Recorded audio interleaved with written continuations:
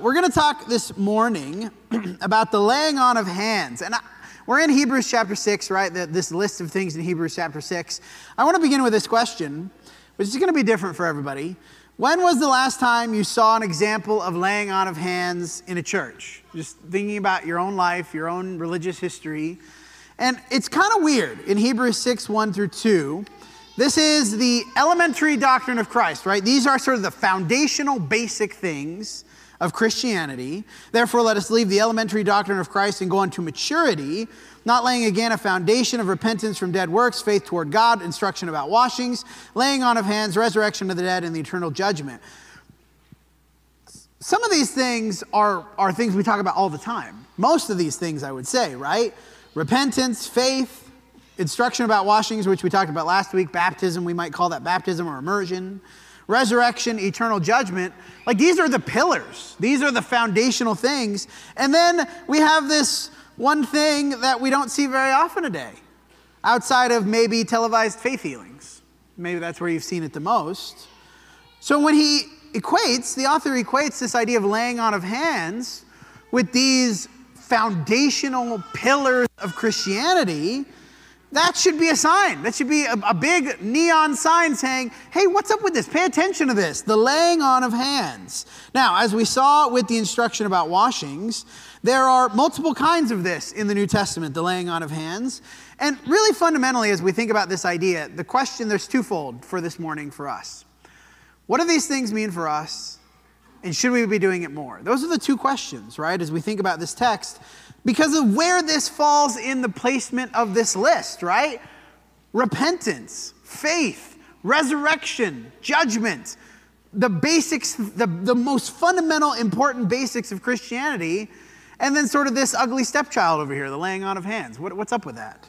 There's a couple ways this was used in the New Testament. Number one, and I would say probably the more important of the two, I don't know, it's hard to say more or less important in the Bible, but let's say more common maybe, more significant perhaps, was the imparting of miraculous power. In Acts 8, verses 9 through 13, there was a man named Simon who had previously practiced magic in the city and amazed the people of Samaria, saying he was somebody great.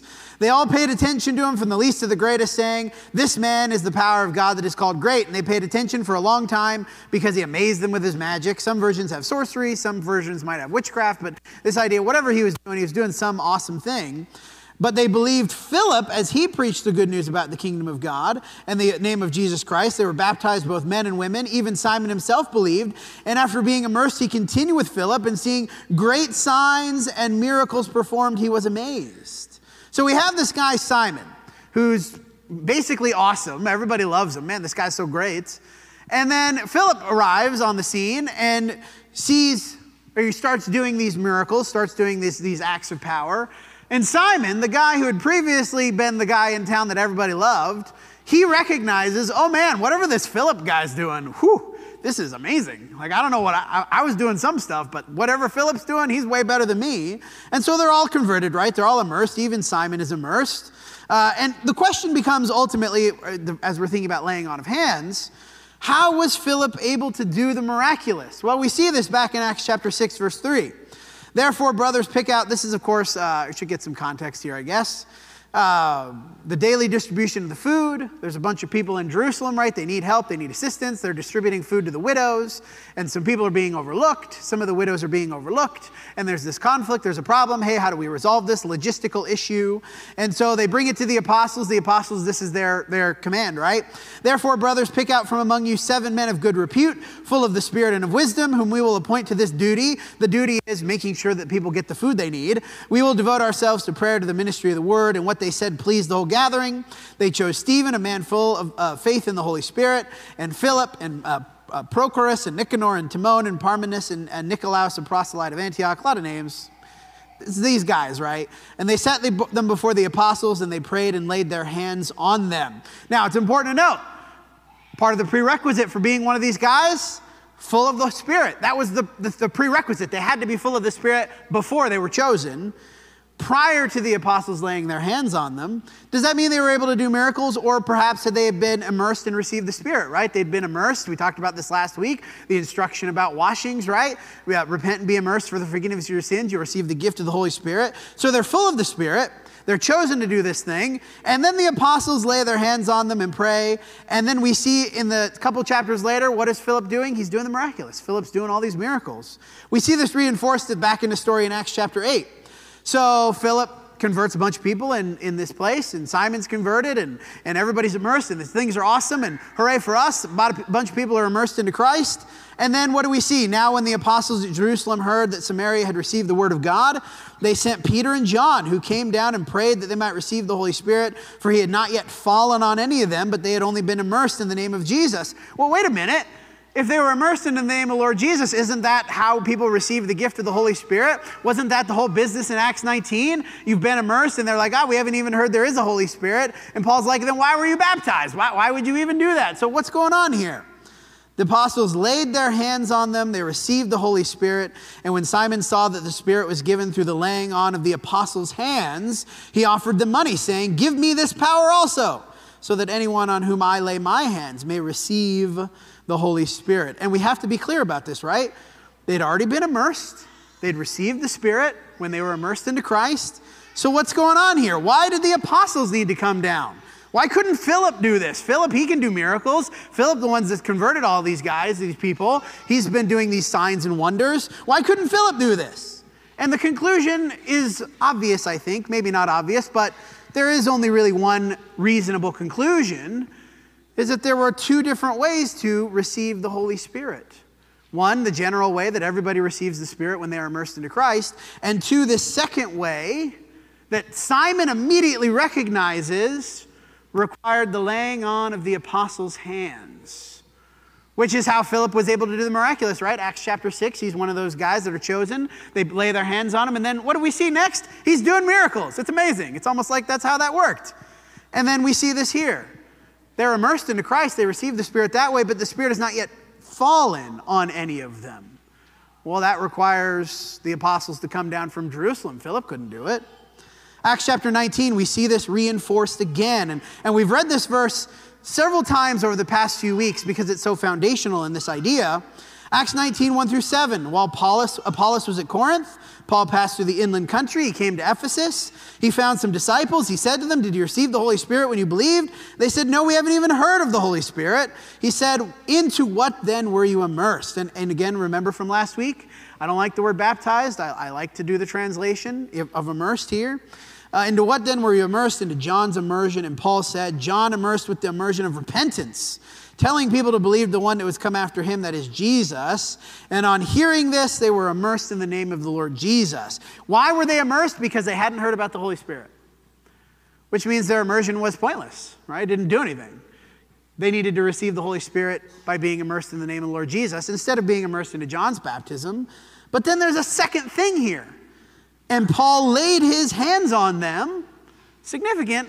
Paul is an apostle. And the Holy Spirit came on them, and they began speaking in tongues and prophesying. And there were about 12 men in all. I don't think the text is intending that there were about 12 men in Ephesus who were converted. That's not what the text is intending here. There were men and women, and their households. You know, there's a bunch of people that Apollos was talking to and teaching. The 12 men in all is the 12 men that Paul laid his hands on. And what immediately happened after Paul laid his hands on them? They began speaking in tongues and prophesying. Miraculous gifts. And so the first instance of laying on of hands, and I would say again, the more significance in a statement of elementary doctrine of Christ is that by the laying on of the apostles' hands, people received the miraculous gifts of the Holy Spirit, the ability to do the supernatural. And again, it's important to note, Philip couldn't do it. Philip could immerse them. Philip could teach them. Philip could even do the miraculous. But for them to receive this miraculous gift, they had to send back to Jerusalem. Hey, some of the apostles need to come down here and lay their hands on these people, because Philip couldn't do it. And Simon immediately recognized, right? Oh, obviously this is given through the laying on of the apostles' hands. Give it to me too. And Peter was very unhappy with him about that, right? How dare you think that you could buy the gift of God with money? So that's the first instance of this, and I would suggest perhaps the more relevant in a list, we'll talk about why this is, the more relevant in a list of elementary doctrine of Christ. But there is a second way that this phrase is used in the New Testament as we think about the laying on of hands, and that is the conferral of approval or authority, maybe a sign of approval and authority. We see this most clearly in Acts 13, 1 through 3. Allergies is just crazy, guys. Acts 13, 1 through 3. Now there were at the church in Antioch prophets and teachers. I'm not going to read all those names. There's a bunch of dudes who are prophets and teachers. While they were worshiping the Lord and fasting, the Spirit said, "Set apart for me Barnabas and Saul for the work to which I have called them." Then after fasting and praying, they laid their hands on them and sent them off. Who laid hands on who? The prophets and teachers laid their hands on Paul and Barnabas, and then they were sent off. Now, of course, we understand, did Paul and Barnabas need to receive the Holy Spirit, miraculous or otherwise? Well, of course not. Paul's an apostle at this point. He has the ability to do the miraculous. He's received the gift of the Holy Spirit, both in immersion and by the supernatural nature of being an apostle. Barnabas, he's able to do miracles because of his interaction with the apostles. He's been a Christian for a while at this point. Neither Paul or Barnabas needs either of these ideas. They don't need the Spirit at immersion, and they definitely don't need the miraculous gift of the Holy Spirit. So what's going on here? What's happening here? This is not a supernatural event so much as this is a symbolic event. This is an event of a sign of a commission of a particular work that Paul and Barnabas have the blessing and the approval of the church in Antioch. And one of the things we note about as we go through the missionary journeys of Paul is they keep returning to Antioch to give the report of the work. They go out and they go to a bunch of places and then they come back. And then they go out and they go to a bunch of places and then they come back. Now, Paul and Barnabas split up eventually, and that's a bad deal. But Paul keeps returning to Antioch over and over because they were the ones that originally commissioned this work, where the Spirit called them, where they had this sign of approval and authority. 1 Timothy 5:21. In the presence of God and Christ Jesus and of the elect angels, I charge you to keep these rules without prejudging, doing nothing from partiality. This is Paul talking to Timothy. Timothy in the position of me, the minister in probably Ephesus at this time, right? And Timothy's interesting. He goes on a bunch of missionary journeys with Paul, but then he ends up in Ephesus where he hangs out for a while. He stays and does the work of an evangelist. He stays and does the work of a minister for a long period of time. And Paul is giving him some instructions about how to do that work. Do not be hasty in the laying on of hands, nor take part in the sins of others. Keep yourself pure. Could Timothy impart the miraculous gifts of the Holy Spirit? No, he could not. He couldn't do that. He's not an apostle. He doesn't have that ability. Just like Philip couldn't do it in Acts chapter 8. Timothy couldn't do it. And yet, there is an implication, of course, that he would be involved with laying on of hands, that he would be doing that. Now, he wouldn't be hasty in that, but Paul doesn't say never do it. The instruction is be careful when you do it. Be careful how you're doing it. Because there was an expectation that he would be. And we see what that means in the next part of this, right? Don't be hasty in the laying on of hands, nor take part in the sin of others. Keep yourself pure. If the laying on of hands was a sign of approval, a sign of authority, an outward symbol of some sort of commissioned work, then by Timothy laying his hands on people, he would be saying, we approve of your work. We approve of this mission. We approve of what you're doing. And if that person then goes around and is a bad influence and engages in sinful behavior and misrepresents the church, then now he has taken part in, that is, Timothy would have been taking part in, the sins of others. He would have tainted the reputation of the church by approving of the work that somebody is doing that was unrighteous, that was sinful, that was unholy. Keep yourself pure. Do not take part in the sins of others. Part of that means don't be hasty in laying on hands. Be judicious in where you give your official approval. Be reasonable and wise about the works that you take part in, the ministries that you approve. Timothy is somewhat unique in the text of the New Testament as someone who we can confidently say experienced both of these. The laying on of hands for miraculous power and the laying on of hands as a commission and a sign of approval. 2 Timothy 1, 6-7, Paul writing to Timothy, "For this reason I remind you to fan and to flame the gift of God which is in you through the laying on of my hands." Paul laid his hands on Timothy and gave him some miraculous gift. For God gave us not a spirit of fear, but of love and power and self-control. But Paul had previously said in 1 Timothy 4:13, "Until I come, devote yourself to the public reading of Scripture, to exhortation, to teaching. Do not neglect the gift that you have, which was given to you by prophecy when the council of elders laid their hands on you." Well, which is it, Paul?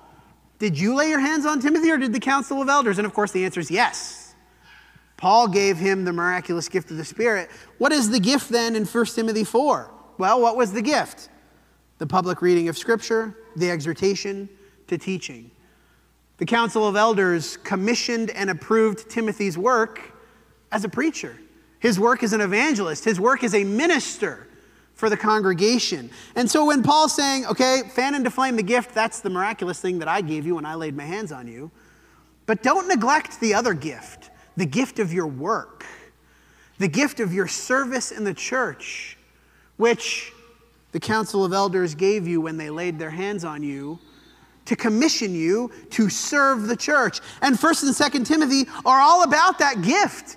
Timothy, how do you serve the church in a way that is good and right, in a way that encourages the church, in a way that builds up the church? How do you engage in this gift? And so we see in Timothy both of these things. The imparting of miraculous ability and also the commissioning of a specific work in the church. What does this mean for us today? And that ultimately we come back to this, okay?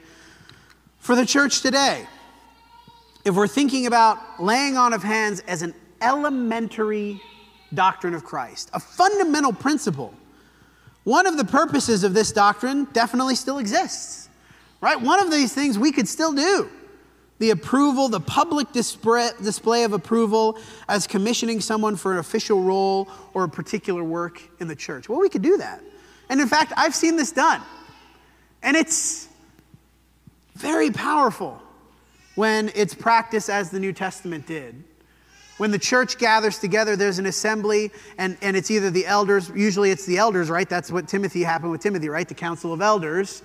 Those in authority in the church, there is a giant cricket there. He's going to jump up here, and I'm going to probably have to kill him. Just ignore it. I can see everybody looking here. Anyway. Timothy, as he's commissioned to this work, and we're thinking about for us today, we could do that. It could be powerful to show people that we approve of a work that somebody is doing, that we want blessing for a work that somebody is doing, that we approve and we endorse a particular mission. And it would be wise to ask whether we should be doing this more than we are, right? Considering its position in a list of elementary doctrine, and considering the examples we have in the New Testament, we strive to do what the New Testament church did, right? Maybe we should be doing this more. Though remember that Timothy was warned not to be hasty because the damage to his and the church's reputation that would follow from endorsing the wrong person. However, the main purpose, the more significant purpose as it relates to an elementary doctrine has been fulfilled, the imparting of miraculous power. And especially in the first century, right? This would have qualified as an elementary doctrine. Who can do miracles? But the question is still important today. Who can do miracles? Why does it matter? That is an elementary doctrine, a fundamental, foundational question. Who can do miracles?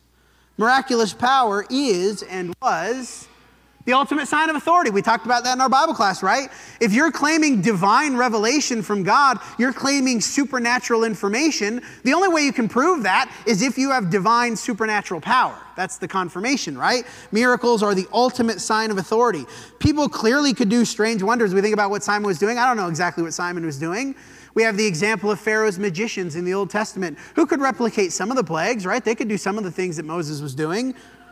But there's something different about miracles. Simon immediately recognizes it. Yeah, I'm doing whatever it is that I'm doing, but I see Philip, and man, Philip's got real power. We see it in, again, the story of the plagues in the Exodus. Pharaoh's magicians, they're able to do some of this stuff, but then as we go through the plagues, eventually the magicians realize, we're out of our league here. Whatever this guy Moses is doing, it's better than what we're doing. And so miracles serve as this official, ultimate stamp of authority. Listen to this person. And this idea of laying on of hands, that only the authority, or only the apostles could convey the miraculous gift through this ability, that kept ultimate authority with the apostles, right? Because only they, the thing that was unique about them, not the only thing, one of the things that was unique about the apostles in the first century, they were the only persons that could give people miraculous gift, which meant they ultimately had the final authority. And Simon knew this, because what does Simon immediately think? Oh, the apostles do this? Well, let me do it too. Give me the ability to do this. And of course, he's rejected. Peter says, no, you can't do that. How dare you think you could do that? And so the ultimate thing for us, no one's around today to do this, which keeps ultimate authority in the teaching of the apostles. No one can supersede it even today. So we think about this as a list of elementary doctrine. The practical effect of laying on of hands as a foundational principle, first principle of Christianity, is that today we must still devote ourselves to the apostles' teaching. Acts 2:42, we read that. Again, Acts 2, the beginning of the church, Peter is preaching this sermon. God has made him both Lord and Christ, as Jesus whom you crucified. They're cut to the heart. What do? Repent and be immersed for the forgiveness of your sins. You receive the gift of the Holy Spirit. This great thing happens. So many people are converted. And then they are devoting themselves to the apostles' teaching, to the fellowship, to the breaking of bread and the prayers. Why? Why are they doing that? Because, again, the apostles were the ones commissioned to create the church in Jesus' name. He gave them that work, right? He even did it with Paul, as he calls Paul on the road to Damascus. And because no one has that ability, because no one has the ability to supersede that authority, we today still, why do we go back to the Bible so much?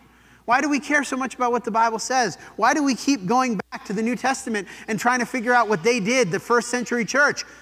Because this is the chain of authority, demonstrated by the laying on of hands. And so we continue to devote ourselves to their teaching even today. And as we offer the invitation, it is a continual call to return to the truth of Jesus' teaching, to repent of our sins, to be immersed into Christ, to confess before men, to live faithfully. Why? Because of the last two of our list we're going to go into next week, right? The resurrection of the dead, the eternal judgment. Those things are still true today. And so we offer the invitation to be ready. Come while we stand and sing.